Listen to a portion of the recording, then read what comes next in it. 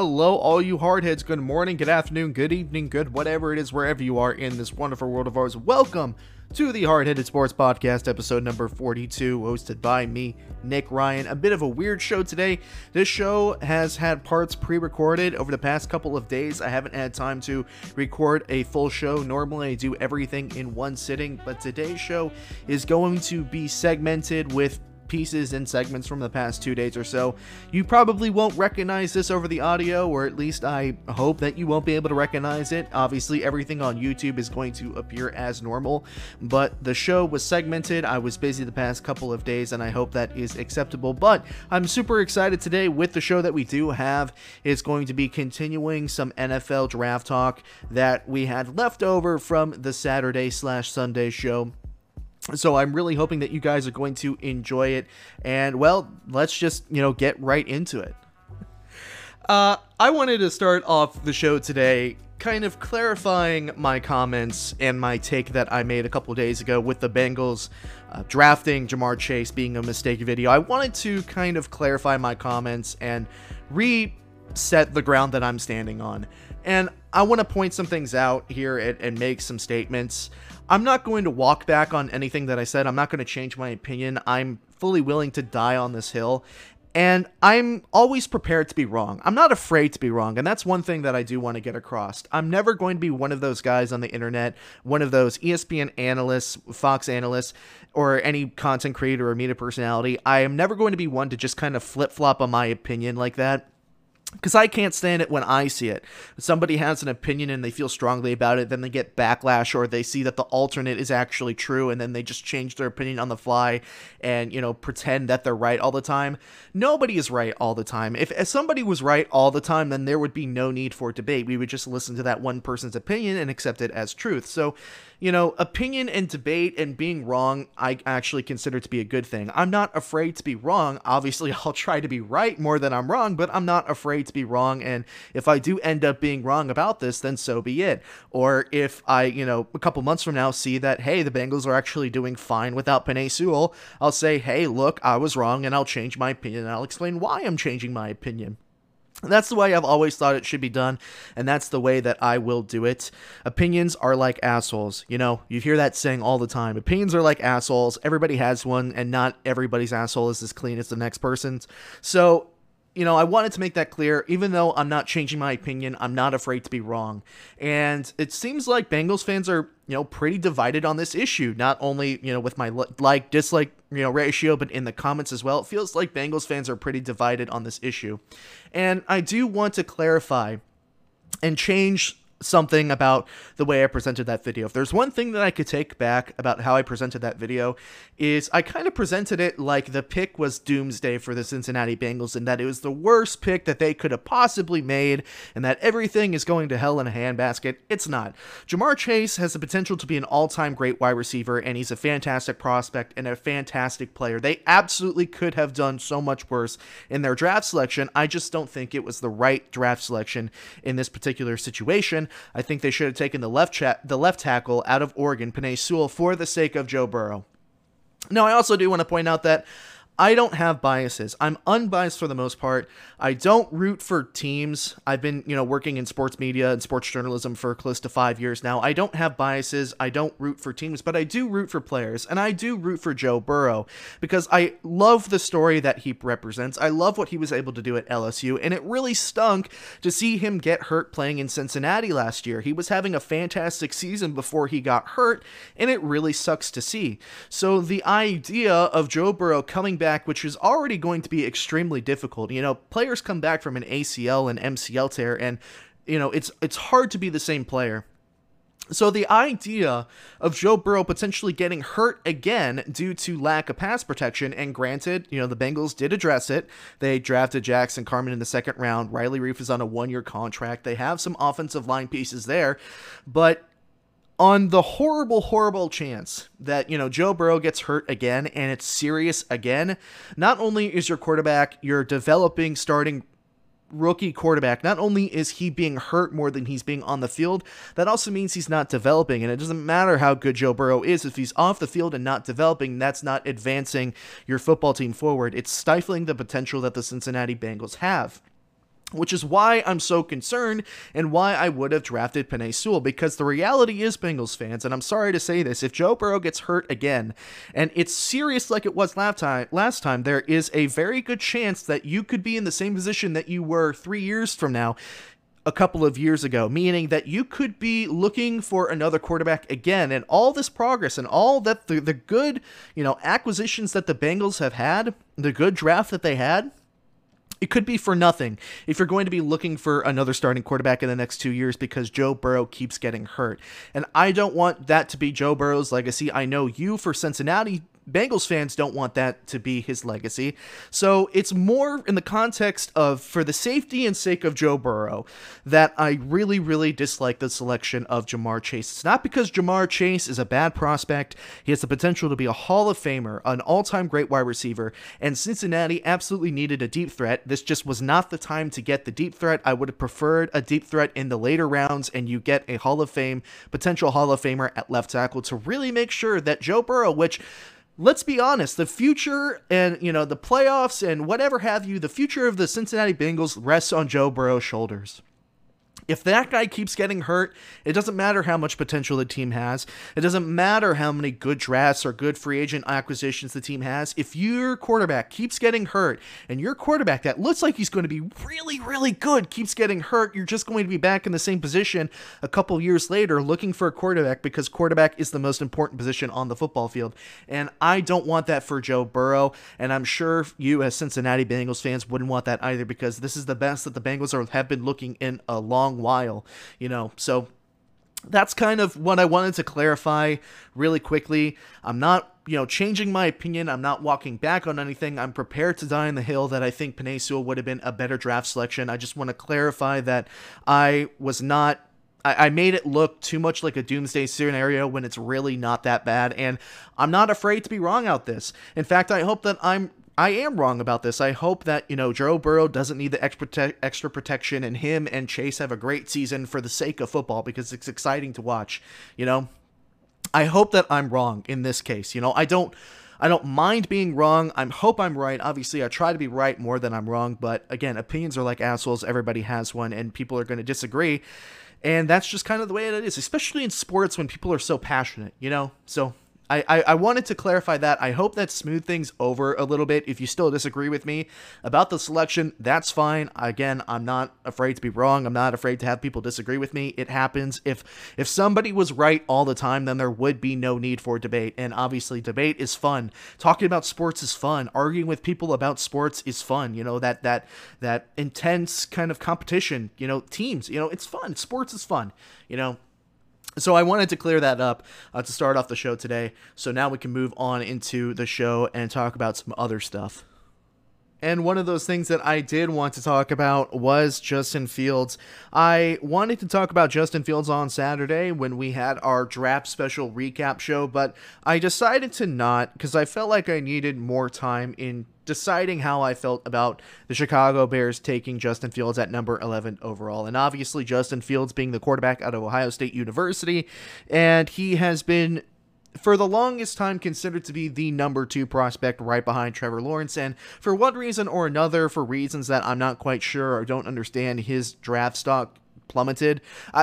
Plummeted might be a little bit of an extreme. It definitely depreciated during the course of the offseason, and I wasn't necessarily sure why. So he fell out of what at one point seemed like a sure number 2 draft selection to being drafted 11th overall by the Chicago Bears.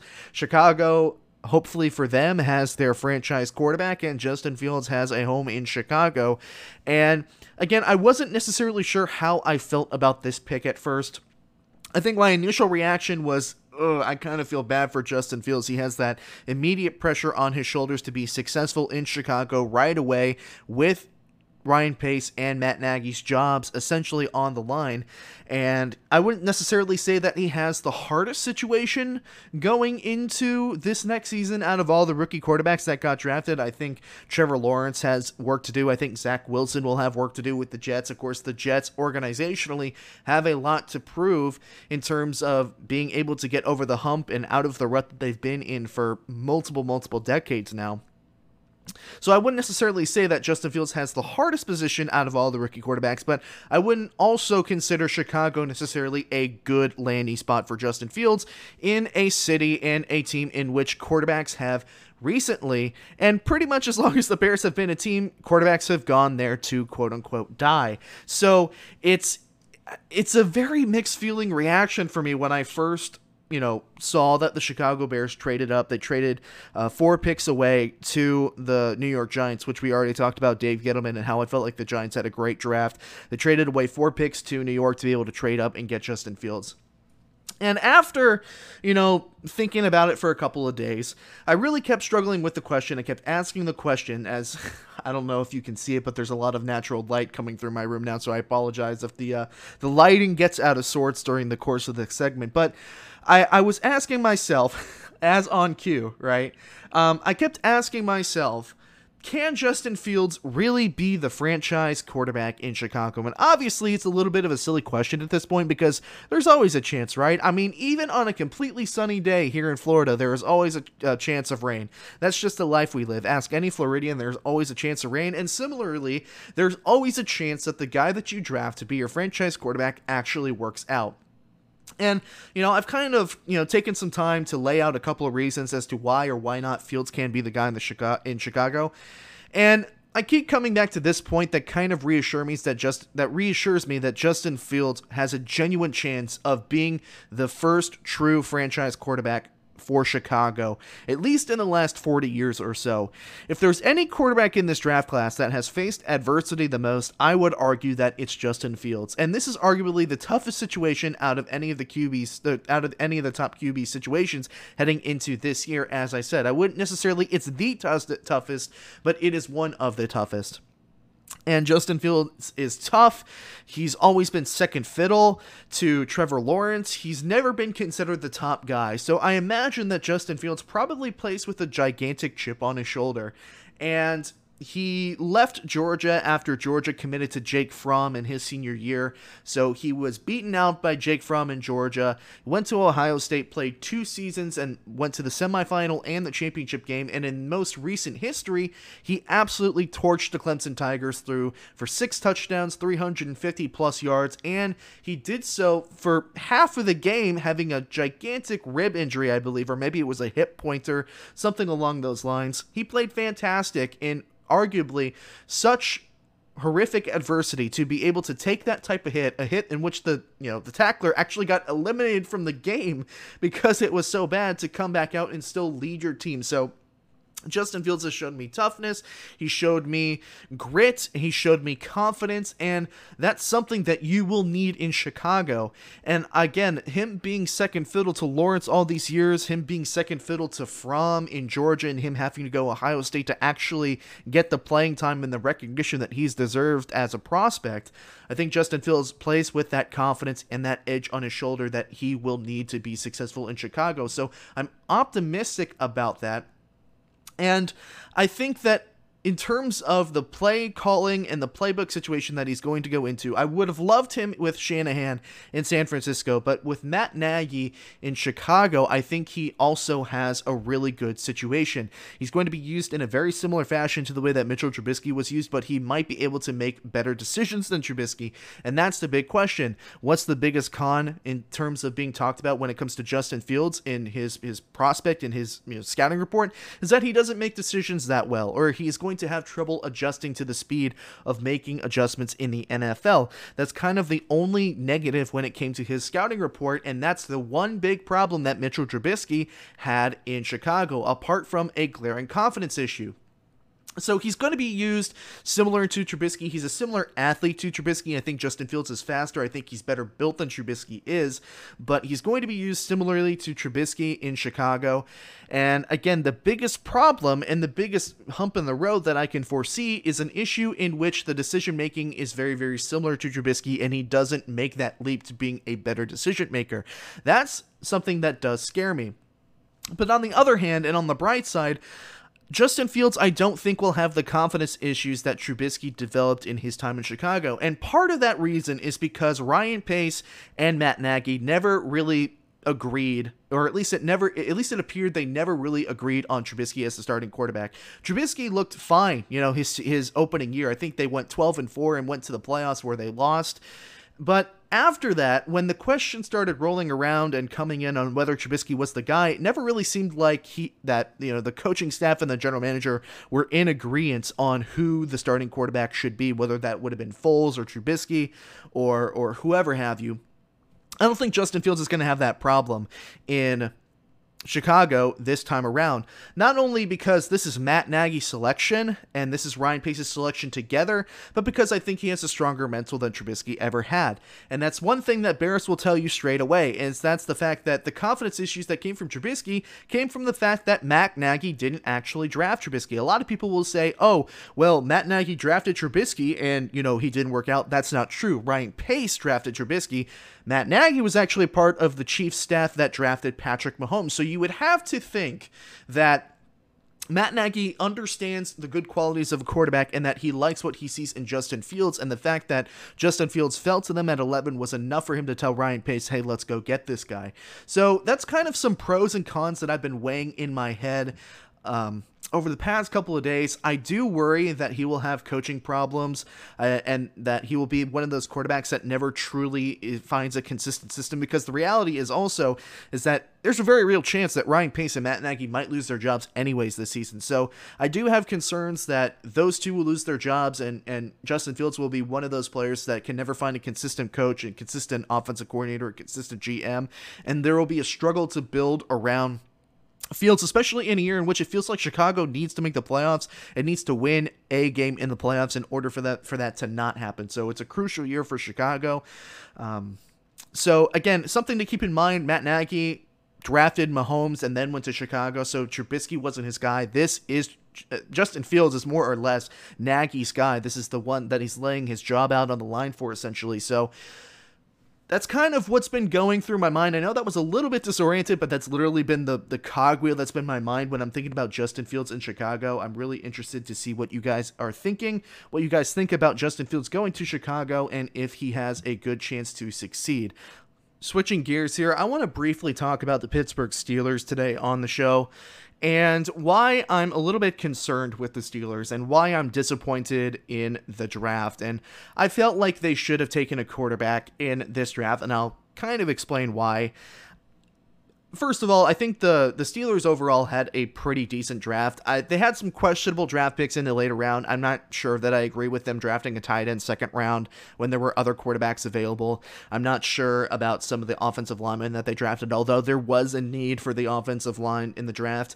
I do love the Najee Harris draft selection. I think that's perfect. I think it always has been perfect. I thought it was perfect before the draft. Najee Harris embodies the attitude and the run down your throat mentality that is the Pittsburgh Steelers. I think he fits the attitude, he fits the mold, and he'll drastically help out Roethlisberger and the offense now that there is going to be a at least decent running game in Pittsburgh to kind of help Roethlisberger with play action and throwing down the field, which the Steelers got caught being really too one-dimensional last year, and that's kind of what played a part in the downfall of the Pittsburgh Steelers last season. But I'm a little bit concerned because the Steelers are kind of in need of a quarterback, and it doesn't seem like they are really willing to address the fact that they do need a quarterback at some point. And I'm talking specifically about a quarterback for the future, because this very well may be Ben Roethlisberger's last year. At the beginning of the offseason, it seems like the last season might have been Roethlisberger's last season. He had a ginormous contract. The Steelers weren't really sure whether or not they wanted to re-sign Roethlisberger. There was a big conversation around the fact of, okay, Roethlisberger's contract is huge. Is he going to retire? Is he going to play one more season? And obviously now we know that Roethlisberger is going to play one more season. They cut down his contract. They were able to get some cap space out of it. So, and as far as the money's concerned, everything's fine. But to me, this very much feels like a one more wild ride year for Ben Roethlisberger, in which he's going to play one more year. He's going to try and make it to the championship game. He's going to try and make it to a Super Bowl. And if he doesn't do it, he's going to retire. That's kind of the vibe that I'm getting for the Steelers and Ben Roethlisberger right now. And so it kind of concerns me that the Steelers don't seem concerned with who's going to succeed Ben Roethlisberger? And maybe that means they're comfortable with Mason Rudolph, and that maybe that means they're comfortable in Dwayne Haskins. But if I'm a Steelers fan, I wouldn't be. To be truthfully honest, Dwayne Haskins has shown maturity issues the entire time that he was in Washington. He doesn't seem to have a good football IQ, and I don't like what I saw from Mason Rudolph when he was replacing Ben Roethlisberger when Roethlisberger was hurt a couple of years ago. So I'm not confident in, the future at quarterback for the Steelers, and the likelihood that this is being Big Ben's last year, I would have thought that they took a quarterback in this draft instead of being blindsided by the retirement next year and then trying to struggle to find somebody young in the quarterback room. I thought they definitely should have taken a chance on somebody like Kyle Trask, or more preferably, I think Kellen Mond would have been a good successor for Roethlisberger in Pittsburgh. Sure, Mond is a different type of player. Roethlisberger is a pocket passer. Kellen Mond is a dual threat guy.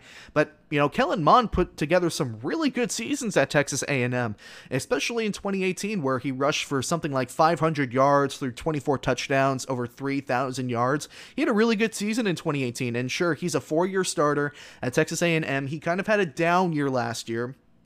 But I really think that Kellen Mond would have been an interesting prospect in Pittsburgh. And, it's not like the Steelers don't have options at quarterback. Obviously, we already mentioned Dwayne Haskins and Mason Rudolph. It's not like the Steelers don't have options at quarterback to succeed Ben Roethlisberger. And of course, there also is the possibility that Roethlisberger plays 2 more seasons or 3 more seasons instead of this being his last season. But I kind of just have that feeling, and it feels like the rest of the league has the feeling as well, that this is going to be Roethlisberger's last season. And, the security blanket that Roethlisberger is for the Steelers is about to be yanked out from the Steelers organization, and they're going to need a competent quarterback coming soon. And I just do not feel confident with Rudolph, and I especially don't feel confident with Dwayne Haskins, so I'm a little bit concerned as to why they don't seem to be addressing the future at quarterback when teams like the Vikings are addressing future at quarterback in Tampa Bay. And, Tampa Bay, Brady could play until he's 50, to be totally honest. The Vikings, applying some pressure to the seat of Kirk Cousins by drafting Kellen Mond. So, you have all these teams that, sure, theoretically they could need to address the future at quarterback, but they could have waited a little while longer. And then you have teams like the Steelers, which immediately might need some help in the future of quarterback, and they didn't really seem to be addressing it. And sure, maybe there's a possibility of somebody like Mitchell Trubisky coming off his 1-year deal in Buffalo, going to, Pittsburgh, or Garoppolo coming to Pittsburgh after Trey Lance eventually takes the starting job. So, I can understand, and just, thinking forward and thinking about options, there are going to be options for Pittsburgh moving forward, but I think I would have much rather had a developmental project of a quarterback being drafted by the Steelers in the 2nd or 3rd round instead of them taking a tight end. I just wish that the Steelers had more urgency in terms of, the reality that Roethlisberger is not going to play for much longer, and they're going to need somebody to replace him sooner. And again, Mason Rudolph and Dwayne Haskins don't really butter my biscuit like that. So maybe I'm just being a little bit too picky about this, but I really would like to see more urgency from the Pittsburgh Steelers in terms of, deciding a success for Roethlisberger if this is in fact his last season. Let's finish the show today talking about the winners and losers from the 2021 NFL Draft. We've had a couple days to digest everything.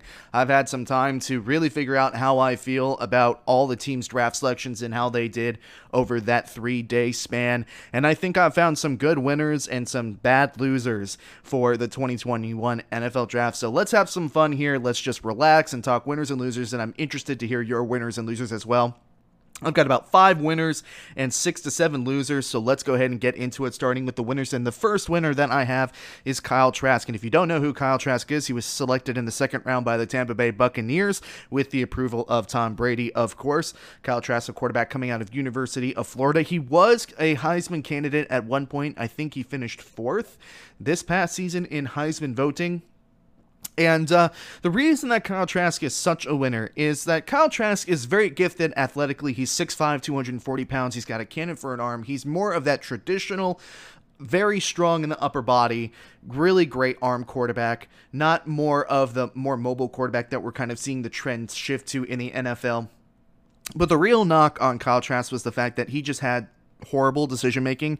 Very bad decision maker, often threw into double and triple coverage at his time at University of Florida. So with his biggest negative being his decision making and his inability to read defense as well, I can't think of a better quarterback and a better team for him to sit on than him sitting behind Tom Brady in Tampa Bay, which Tom Brady being one of the best, if not the best decision making quarterbacks in the NFL, and probably the greatest quarterback of all time until 50 years from now when somebody better comes along. Who knows?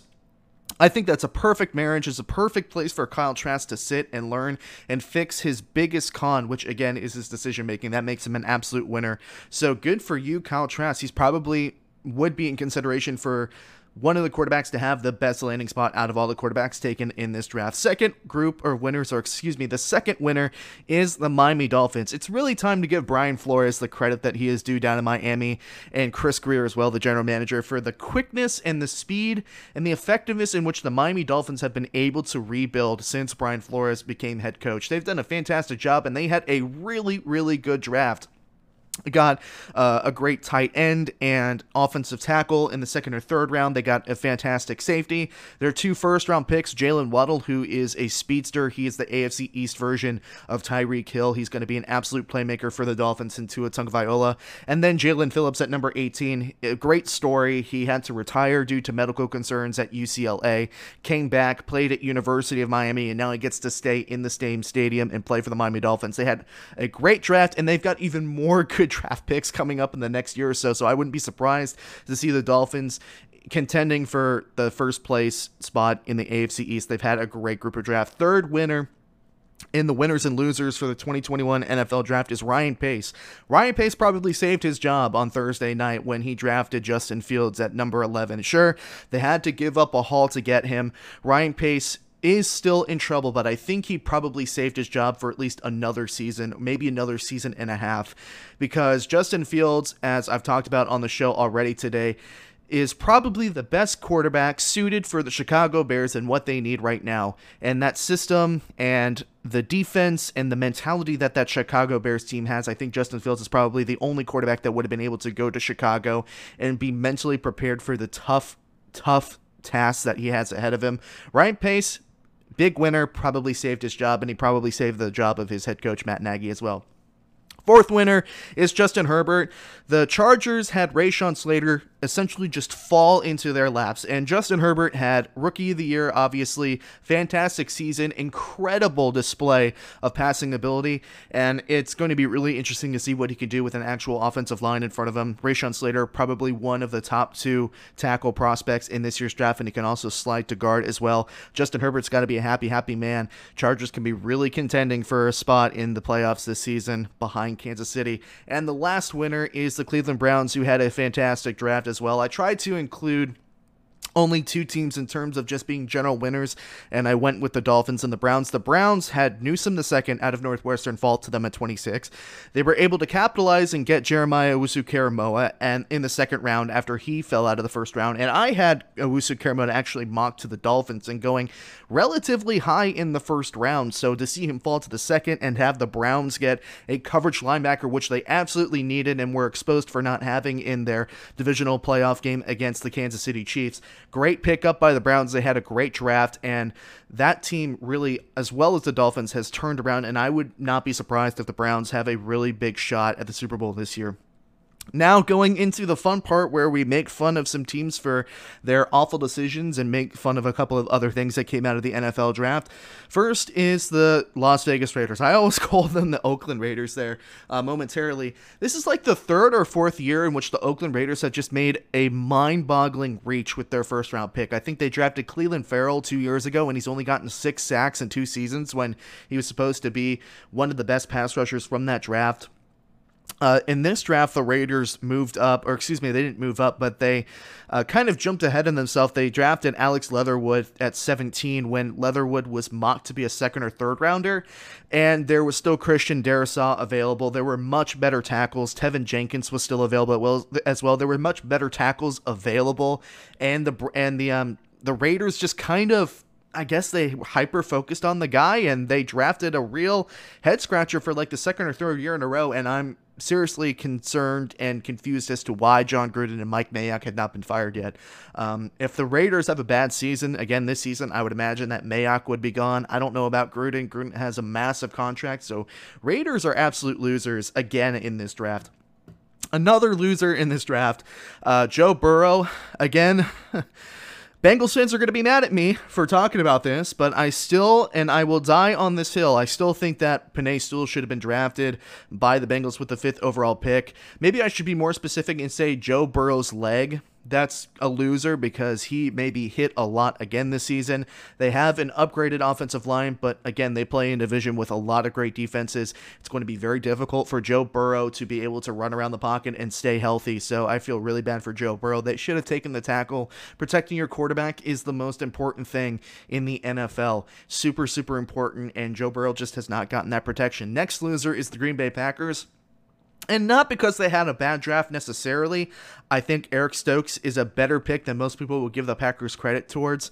They needed some cornerback help. Eric Stokes is probably the fastest cornerback in the draft. At least I believe that was the case. And they did get some, wide receiver help in the 3rd round with Amari Rodgers, who I think is going to be a steal. He's a great wide receiver. But the fact that Aaron Rodgers and that whole Aaron Rodgers drama came out the day of the draft just automatically makes them losers. And that's sad because, again, they didn't necessarily have a bad draft, but when you're losing one of the top 4 or 5 quarterbacks to ever play the game, or you're in danger of losing that automatically puts you on the losers list. Then the next loser, it's cell reception. Texans quarterback, the new Texans quarterback, Davis Mills, coming out of Stanford, apparently didn't know that he was drafted by the Houston Texans until he saw his name come up on the board. And I'm guessing that the Houston Texans forgot to call him, which is kind of weird. I don't know if the later round picks get calls from their teams. I would imagine that they would at some point to let them know that they're being drafted. And I guess Davis Mills didn't know that he was being drafted by the Texans until he saw his name on the board. So that's not a good look for the Houston Texans. Next loser, and this is an honorable mention I've decided, are the Jaguars running backs. So you have James Robinson, an undrafted free agent, come into Jacksonville last season and have a 1,000-yard rushing season. And if you're Robinson, you got to think, man, I had a 1,000-yard rushing season. I'm in a good spot. I think I would deserve the starting job. And then Urban Meyer comes in and takes Travis Etienne with the 25th overall pick. And it's like, man, really? I mean, I know running backs are expendable, but this still seems like kind of seems very petty. I don't even know if petty's the right word. I just feel bad for James Robinson. And I also feel bad for Travis Etienne because then Urban Meyer came out and say, yeah, well, we really wanted Kadarius Toney, but the Giants swapped him up at pick number 20. And then, with Travis Etienne saying, oh, well, I want to have a 2-man kind of game with James Robinson. And obviously, Travis Etienne has a lot more skills than just being a running back. He's a tremendous pass catcher out of the backfield. And Urban Meyer said as much, and they're going to use him all around the field. But I feel bad for both those running backs. First of all, James Robinson for being kind of pushed out of the way after having a really great season, being an undrafted free agent. And then Travis Etienne coming in and being drafted at number 25, being able to play with his college quarterback. And Urban Meyer basically saying, yeah, well, we really wanted Kadarius Toney, and we're going to basically have a 2-man lightning and thunder approach with the running back situation instead of having Etienne being the featured back, which he can absolutely be a featured back in the NFL. I think using him in just a way in which he's a running back and also a sweep man, wildcat, whatever. I think it's giving him a lot to do, but I think Travis Etienne had more in mind of being the number 1 guy. Next loser is the Cowboys, and I hesitated to call the Cowboys losers, which is why I'm also giving them an honorable mention as well. I think I would like to brand the Cowboys as being the unluckiest team in this draft, because not only were both of the top cornerbacks completely taken off the board by the time the Cowboys were, on the clock. They did get Micah Parsons, and they declined the option on Leighton Vander Esch, so I imagine that Micah Parsons is going to replace Vander Esch at some point. But they had both of the top cornerbacks taken off the board at 8 and 9 before they selected. And then in the second round, the Raiders hopped over them to take Trevon Moehrig at a TCU, which they could have definitely used as the safety help. And They had to settle for Kelvin Joseph at cornerback. It felt like the Cowboys were always being jumped over this draft, which I feel bad for Jerry in that essence. So it's not like they had a bad draft. They did the best of what they could with it. They did have some stretches and some reaches in the second or third round, but again, they were always being jumped over. So I felt like the Cowboys were really unlucky this draft. And then the last loser for the 2021 NFL Draft is Goodell's Lazy Boy. Goodell's Lazy Boy made an appearance in the first round. And that's the lazy boy that he sat in during the 2020 NFL draft, in which he did it from his basement. And can you imagine the amount of glitter and farts that are now in that lazy boy, considering that 32 NFL fans sat in that couch or sat in that lazy boy for an extended amount of time, and some of them did not look like they were very well washed. I feel bad for Goodell's Lazy Boy. I wouldn't be surprised if they swapped out the Lazy Boy, actually. That would actually, it might not actually be the Lazy Boy, but I feel bad for that couch. And I don't know if you ever have a Lazy Boy, if you've ever owned a Lazy Boy. I'm very possessive, or at least my father was extremely possessive of the Lazy Boy that we had in our household. He wouldn't let anybody else besides family members sit in it, so I don't know if Goodell is the same way, but I feel bad for that lazy boy. And that's winners and losers from the 2021 NFL Draft, ladies and gentlemen, and that's the show. Make sure that you go on YouTube, watch the highlights as they are posted. They will be posted. You're listening to the Hard Headed Sports Podcast, episode number 42, hosted by me, Nick Ryan. So on behalf of that, and with that being said, stay hard-headed, but have a nice day.